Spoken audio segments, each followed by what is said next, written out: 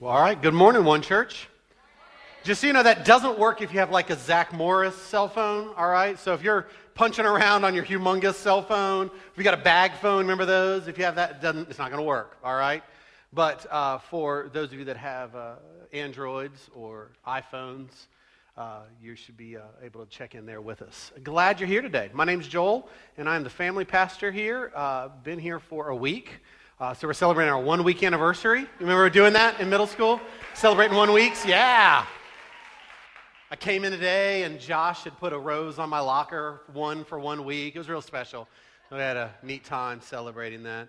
I'm standing in for our lead pastor, Lance Armstrong, who is actually here today. Chris, hey buddy. He's right over here, recovering.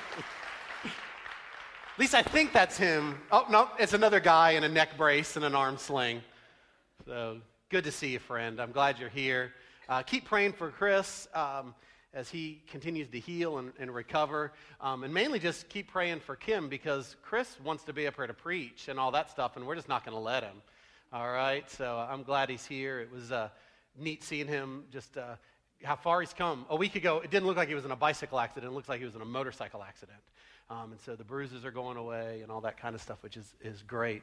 And he doesn't remember it because he was on morphine, but he already gave me a raise, which was awesome. It was awesome. I'm really excited.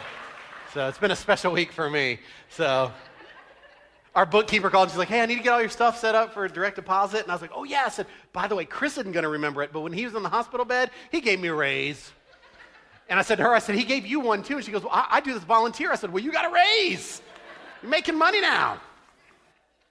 We're going to keep talking about this idea of being stuck. This is a new series we started last week, and it's for those of us that are just stuck in a rut. We're in a routine. We're just kind of going along in this cycle.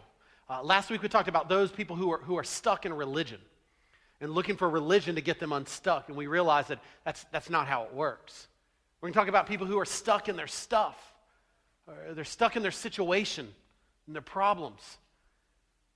Or maybe people who are stuck in relationships, looking for something, religion or relationships or stuff or circumstances to fill this hole, this gap inside of us. And the reality is there's no way to be unstuck unless you're unstuck by Jesus Christ. And we're going to look in the book of John at these discussions, these conversations that Jesus had with person after person throughout the book of John, who were stuck in one thing or another, and it was their encounter with Jesus, a new encounter with Jesus that changed everything. So that's where we're going to dig in. So if you have your Bibles, we're going to go to the book of John. If that Bible is on a printed book or in a phone, if you have it written out on index cards, whatever you need to do, let's go to the book of John, John chapter 4, and we're going to meet another person who was stuck, this time stuck in relationships. John chapter 4, we're going to start at verse 1. And it says this: the Pharisees heard that Jesus was gaining and baptizing more disciples than John, although in fact it was not Jesus who baptized, but his disciples. And when the Lord learned of this, he left Judea and he went back once more to Galilee. Now he had to go through Samaria. So he came to a town in Samaria called Sychar, named the plot of ground that Jacob had given to his son Joseph. And Jacob's well was there.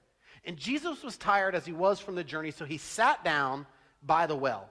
And it was about the 6th hour. When a Samaritan woman came to draw water, Jesus said to her, will you give me something to drink? This starts a very strange conversation that was built on very strange circumstances. We'll see it for many reasons. First of all, this is a strange conversation because of the uniqueness of Jesus. Jesus is coming and doing something here relating to a woman from Jew to Gentile, from Jew to Samaritan, rabbi to non-Jew. He was breaking religious tradition. And we showed last week how religion doesn't get us unstuck. It's a new, fresh encounter with Jesus that does. So it's unique because Jesus is here, and he's not doing things the way that tradition or religion says to do it. It's a strange conversation because it's a curious time of day. It says that it was in the 6th hour that this happened. The Jewish workday ran from 6 a.m. to 6 p.m. They did a 12-hour workday. And the 6th hour would have been smack dab in the middle. It would have been about 12 o'clock, high noon. And this was not the time of day where people did physical chores like carrying huge jugs of water to and from a well in the middle of the heat. So it's curious that it's happening here at this time. It's also a strange conversation because this is an odd location. It says Jesus was going through Samaria to a town named Sychar. Now, Sychar actually had a well right within city limits. But John doesn't say it's at that well. He actually says they're at Jacob's well. Jacob's well was a half a mile outside of town. So if you really needed water in the middle of the day to do dishes or laundry or to start dinner for that night, you didn't go to a well a half a mile away and carry a humongous jug back and forth. You went to the well in town. So it's an odd location because it's going on outside of town in the middle of the day. And it's a strange conversation because this conspicuous woman shows up. John tells us it's a Samaritan woman who's getting water in the hottest part of the day when nobody did chores like this at a well a half a mile outside of town. Someone who does things at an inconvenient time, in inconvenient locations, they're conspicuous, aren't they?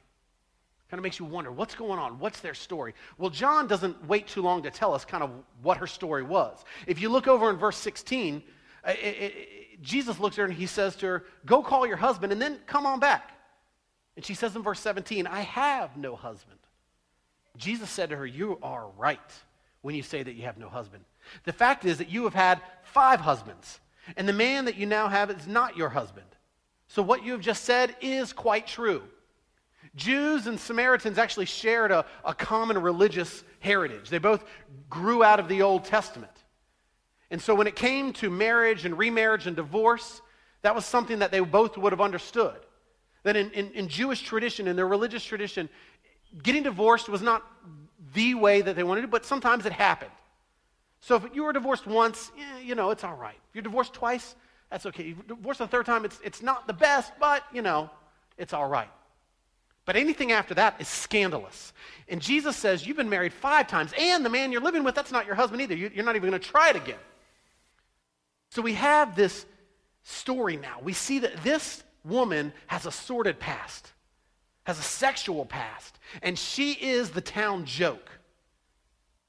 Everywhere this woman went, there were whispers, disapproving looks from the women in town. As she walked by, there's that girl. Everywhere she went, she heard the hushed tones of men who were nudging their buddy, looking her over like a piece of meat and saying, there's that girl. Everywhere she went, she was hearing, there she goes, there she goes, there she goes. I wonder how many times she heard it. All week long I've been thinking about that song from, if you're a child of the 90s, there's that song, There She Goes. I can't bring the tune to mind. I shouldn't even bring it up. It's stupid to bring this up, because it's not really going to work as an illustration. To think, there she goes. But you guys, you remember that song? I wish I could remember. Hey, Josh. I just happened to be backstage, conveniently with my guitar, listening. Do you know that song? Completely unplanned. Completely? But yes, I do. I know this isn't song. Scripted at all. This is natural. Natural. That's it. No, I know it. You know that song? Oh, Papa knows it. Yes. Oh. I think we should sing it, Big Daddy. We should. The words are coming back. There she goes. He's got it. There she goes again. He's got it. Yeah. Racing through my brain. His brain. And I just can't contain these feelings that remain. 'Cause there she goes. There she goes. There she goes again. There she goes. Racing through my brain. And I just can't contain these feelings that remain. You know it. You know what I was thinking, Joel? What's that? You know what this song needs, right? I think I know what it needs.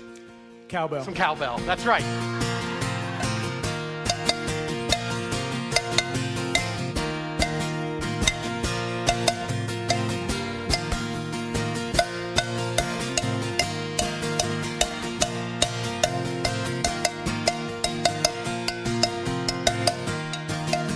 Glad I had this cowbell out.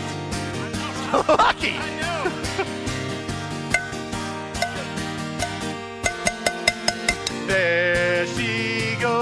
she goes.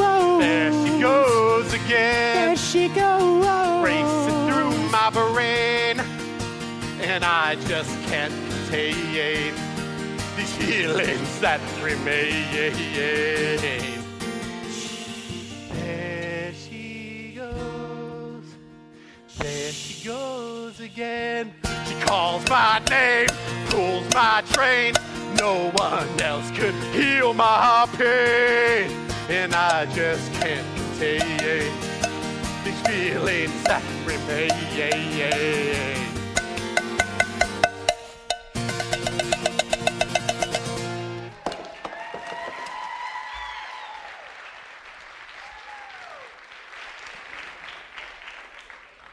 See, when we have a past, it sticks with us. Did that just happen? That didn't happen, right? I blacked out for a minute. And I got another raise while it happened, which was awesome. When you have a past, it sticks with you. And this woman we see has a past. And it not just stuck with her, it was keeping her stuck. This woman's life was stuck in a routine of duck and hide, run for cover. She was stuck in the consequences of a life that was built on relationships that didn't quench her soul the way that she thought they would. They didn't quench her soul the way that these men promised they would. They didn't quench her soul the way that the world said it would. The relationships wouldn't work. So she went back for another, and then another, and then another, and then another, and then another. It left her unquenched. She was drinking from this goblet of relationship again and again and again and again. And it didn't work because relationships won't get us unstuck. Relationships won't fill that gap inside of us. Some of you here today are being haunted by past relationships. What relationship is haunting you from encountering Jesus? What past relationship is making you feel disqualified from God's love? What past relationship is making you feel disqualified from being able to serve that same God who loved you? What past relationship is making you stuck and is deepening that stuck situation? This woman had a past, and she had accepted that this past had kept her from any type of valuable relationship, any type of worth, any type of love. And she lived in the wreckage of this past. She lived embracing the stuck. It's interesting here that this happens at a well. A well was a place that people went to again and again and again to quench their physical thirst. But it's symbolic for this woman and maybe for some of us in this room, because we go to wells of relationships all the time, hoping it will quench our relational thirst, our emotional thirst. We go back again and again and again and again because we think maybe this time, it'll quench me. Maybe this time this relationship will work. That's insanity, friends. It's insanity. The definition for insanity is doing the same thing again and again, expecting a different result. But really what we're doing is just remaining stuck. We go back to these relationships. This will fix me. I'll do it again and again and again. I'll do it as many times as I need to, giving myself to him, giving myself to her, again and again and again. Or maybe we can't break that past relationship that hurt us, the divorce or the painful breakup. And we just live in that pain, and that dictates who we are every single day. We go back to that pain again and again and again. Maybe it's those of us that are so stuck that we log onto that computer again and again and again, looking at pornography site after pornography site, thinking this time it's going to fix me. This time I'll feel better. Maybe it's those of us that are just living in a relationship that's filled with so much sexual activity because we think the more I do it, the better I'll feel, the better I'll be fixed. And each time, whether it's a relationship or a past pain or pornography or sexual activity, no matter what it is, that pain comes back quicker. That hole feels a lot deeper. We're stuck. So here's the big idea that we want to put on buckets for you today to take away with you. To get unstuck, we have to go to a new well. The Samaritan woman was returning day after day after day to this old well. This old well that wouldn't change her. This old well that wouldn't break her from her past. She was stuck. And as she went to this old well, she was only reminded of her shame, only reminded of her guilt that was attached to her, that was stuck to not only her life, but to her whole personality, her whole being. This woman was going here again and again and again, just trying to avoid those looks, those gazes, just trying to survive another day. But on this day, it was going to be different because she went to the well. There was Jesus. And we see as the conversation unfolds that to both her and you and I, Jesus is offering us a choice to go to a new well. To go to a new well. And we see it there for her and for us. We can choose this new well that Jesus is offering or the old well that never seems to change us or fix us or quench our thirst. We see this unfold in this conversation. The first thing that Jesus does as they get into the conversation is he offers her a new well that's a new encounter. A new encounter. Look at verse 7. When the Samaritan woman came to draw water, Jesus said to her, "Will you give me a drink?" We see here that the very first words are Jesus' words. He's taking the initiative. And with that initiative, he is breaking all kinds of religious tradition, all kinds of Jewish regulations. Man doesn't talk to a woman who's not his wife. Rabbi doesn't talk to somebody who is of the opposite sex. Jews don't talk to Samaritans. It's just not how it works. But Jesus takes the initiative. Jesus is offering a new encounter. Jesus is offering a new well because Jesus doesn't want her or you or I to be stuck.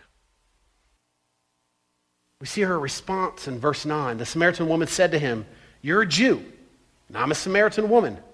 How can you ask me a drink?" For Jews did not associate with Samaritans. In Jesus' time, Palestine was about 120 miles long.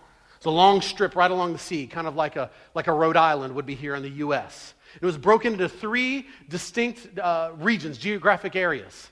The very top of Palestine was Galilee. That's where Jesus was from. He was a Galilean.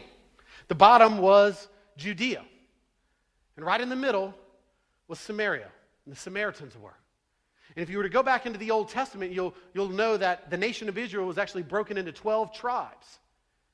There was the tribe from Galilee, there was the tribe from Judea, and then there was the 10 from right in the middle of Samaria. And as different nations would come in because God brought judgment upon Israel because they remained stuck in their cycle of sin, when they were conquered, they would pull these people into captivity, and the Samaritans were taken into captivity by the Assyrians. And while they were in captivity, they didn't stay in their religious traditions of worshiping God. They didn't stick with their past and their heritage. They actually just began to embrace the Assyrians. They intermarried. They began to have children with them. They began to grow families that were half Samaritan, half Assyrian.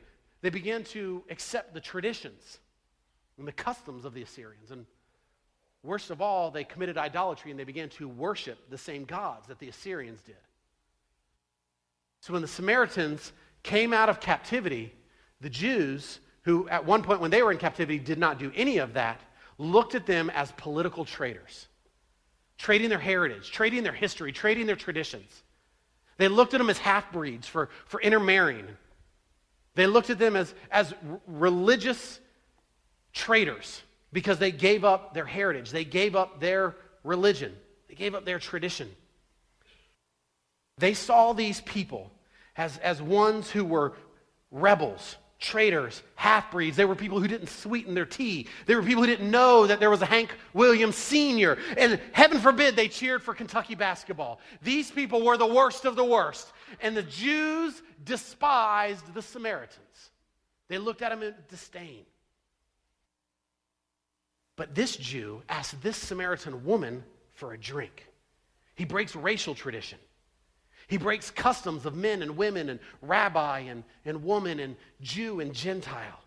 He was mixing with her, and he was asking her to give him water. And in those days, to give somebody water was not just to hand them a cup. It was actually to bring it to their lips. So not only was she going to give him a drink, she was going to touch his face, his mouth.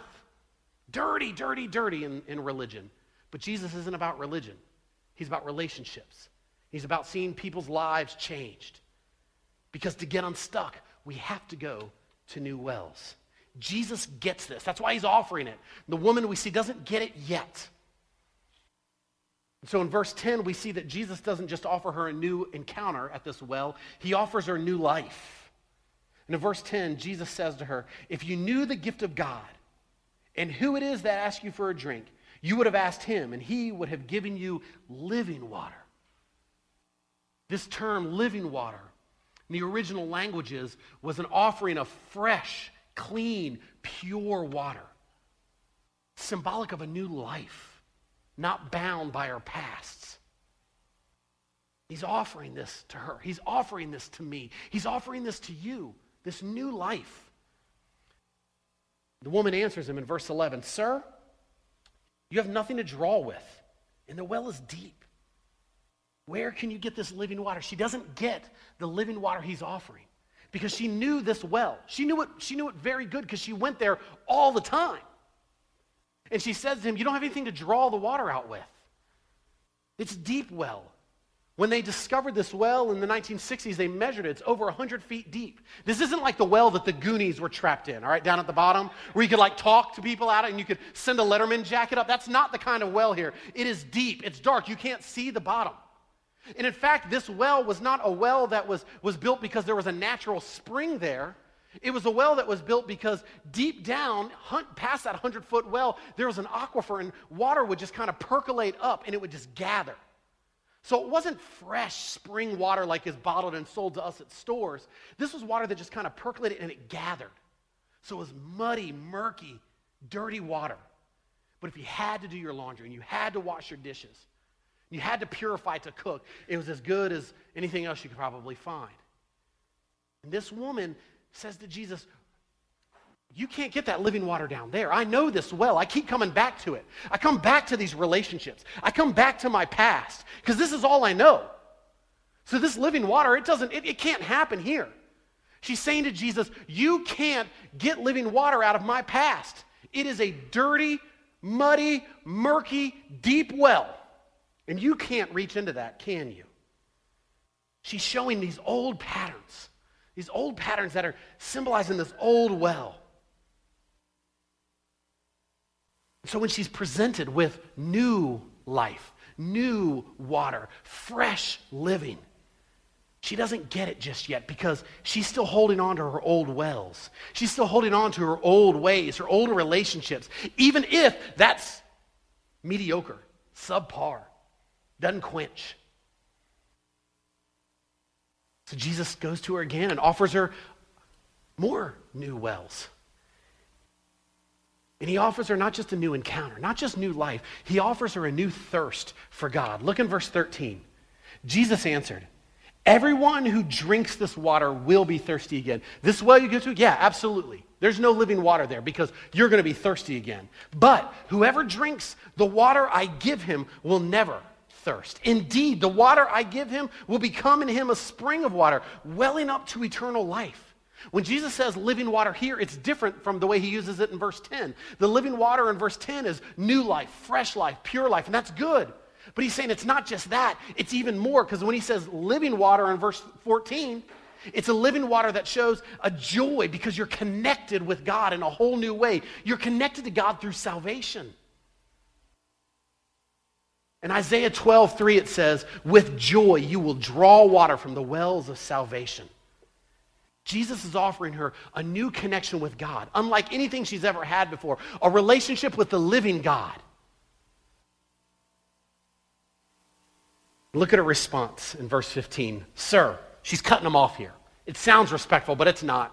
She's just trying to end this conversation, get out this conversation with this crazy Jew, and move back on to ducking and hiding all the people in town who are talking about her.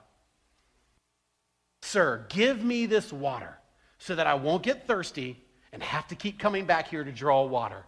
This is a sarcastic response. This is her old way of doing things, her old responses.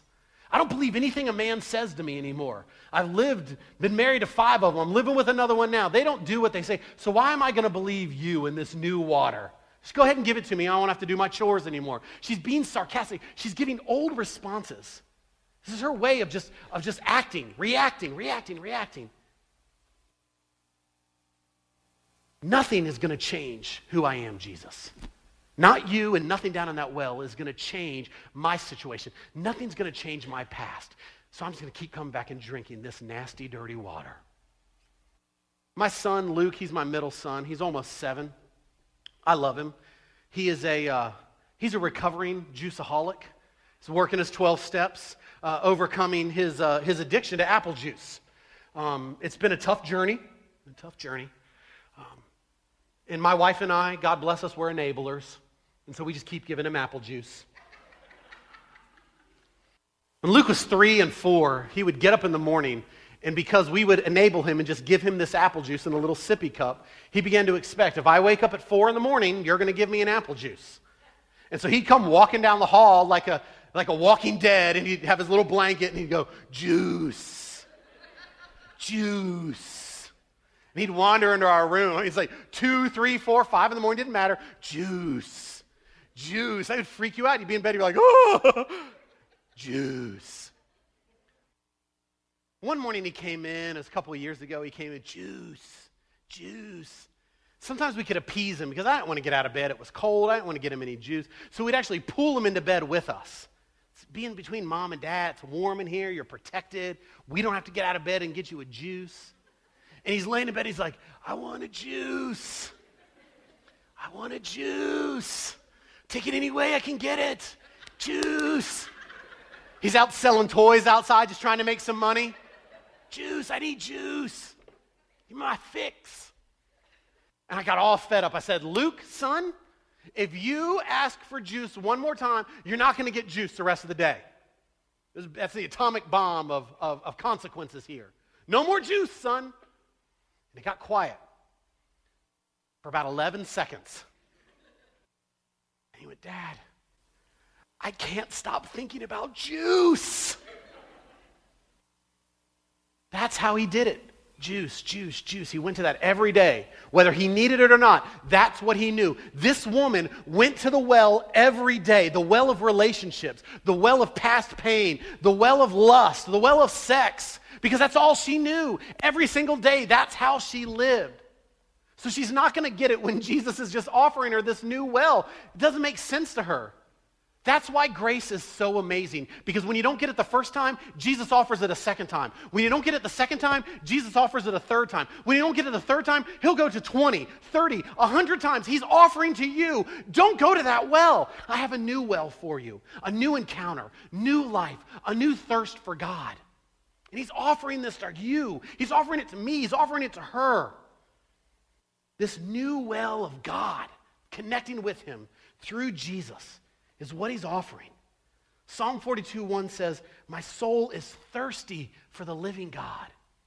And whether this woman realized it yet, her soul was thirsty for the living God.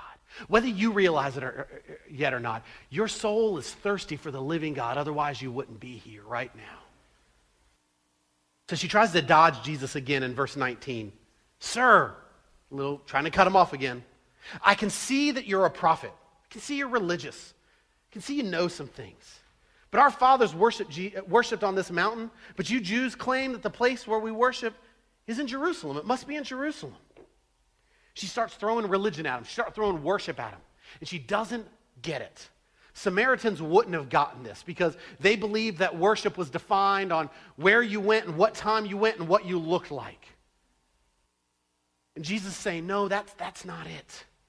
So Jesus takes her to a new well of worship, a new worship. And look at what he says in verse 21.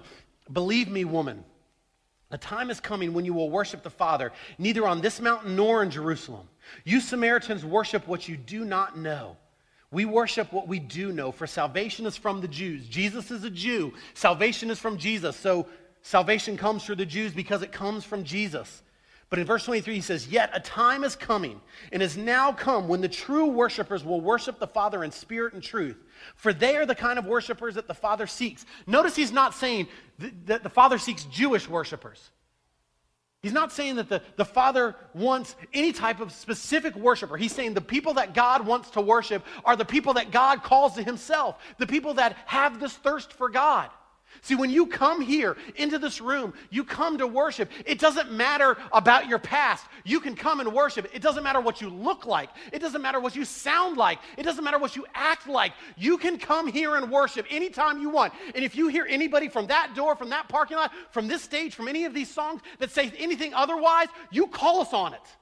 Because you are welcome here to worship anytime you want. Because God has new worship for you. That's founded in new thirst for Him, that's deepened from new life from Him, that comes only from a new encounter with Him. And Jesus is inviting you to that today. He's inviting me to that today, and He invited the Samaritan woman to it that day. True worship is one that is guided by the one true living Spirit. That's the determining factor here. And that Spirit is founded when we give our lives faithfully to Jesus Christ.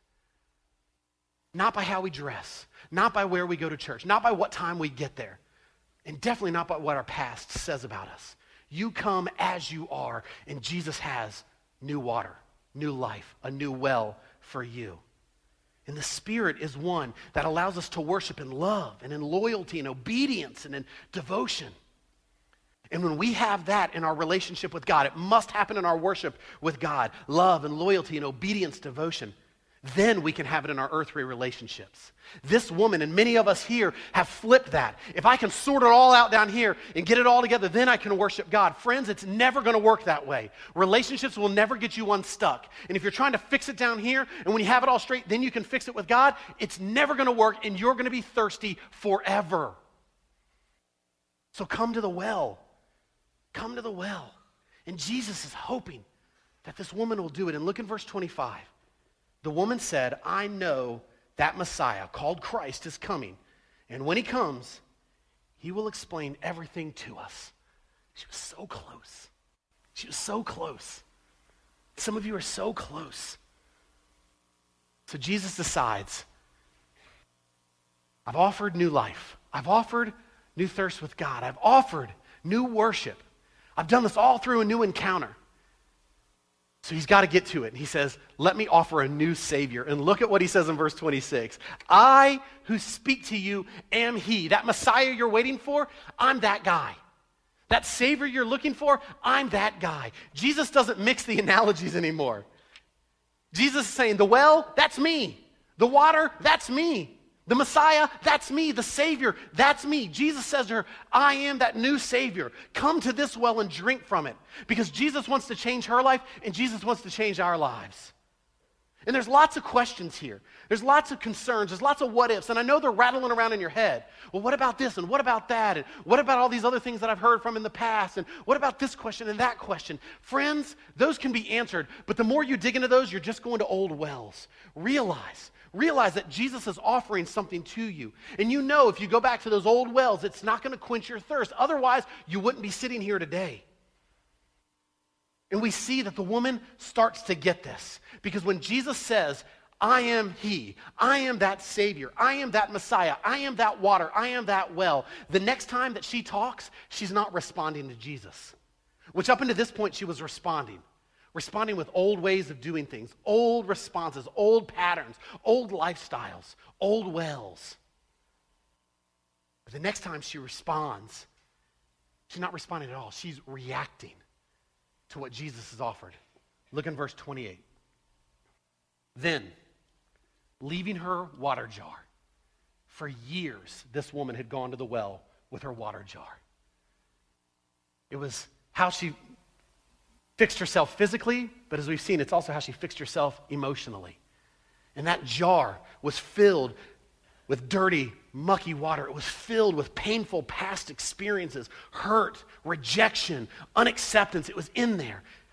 And now she's responding to Jesus. She's reacting to Him, and she leaves her water jar. She leaves her past. Friends, you can leave your past. You can leave it today. You can leave it behind right now.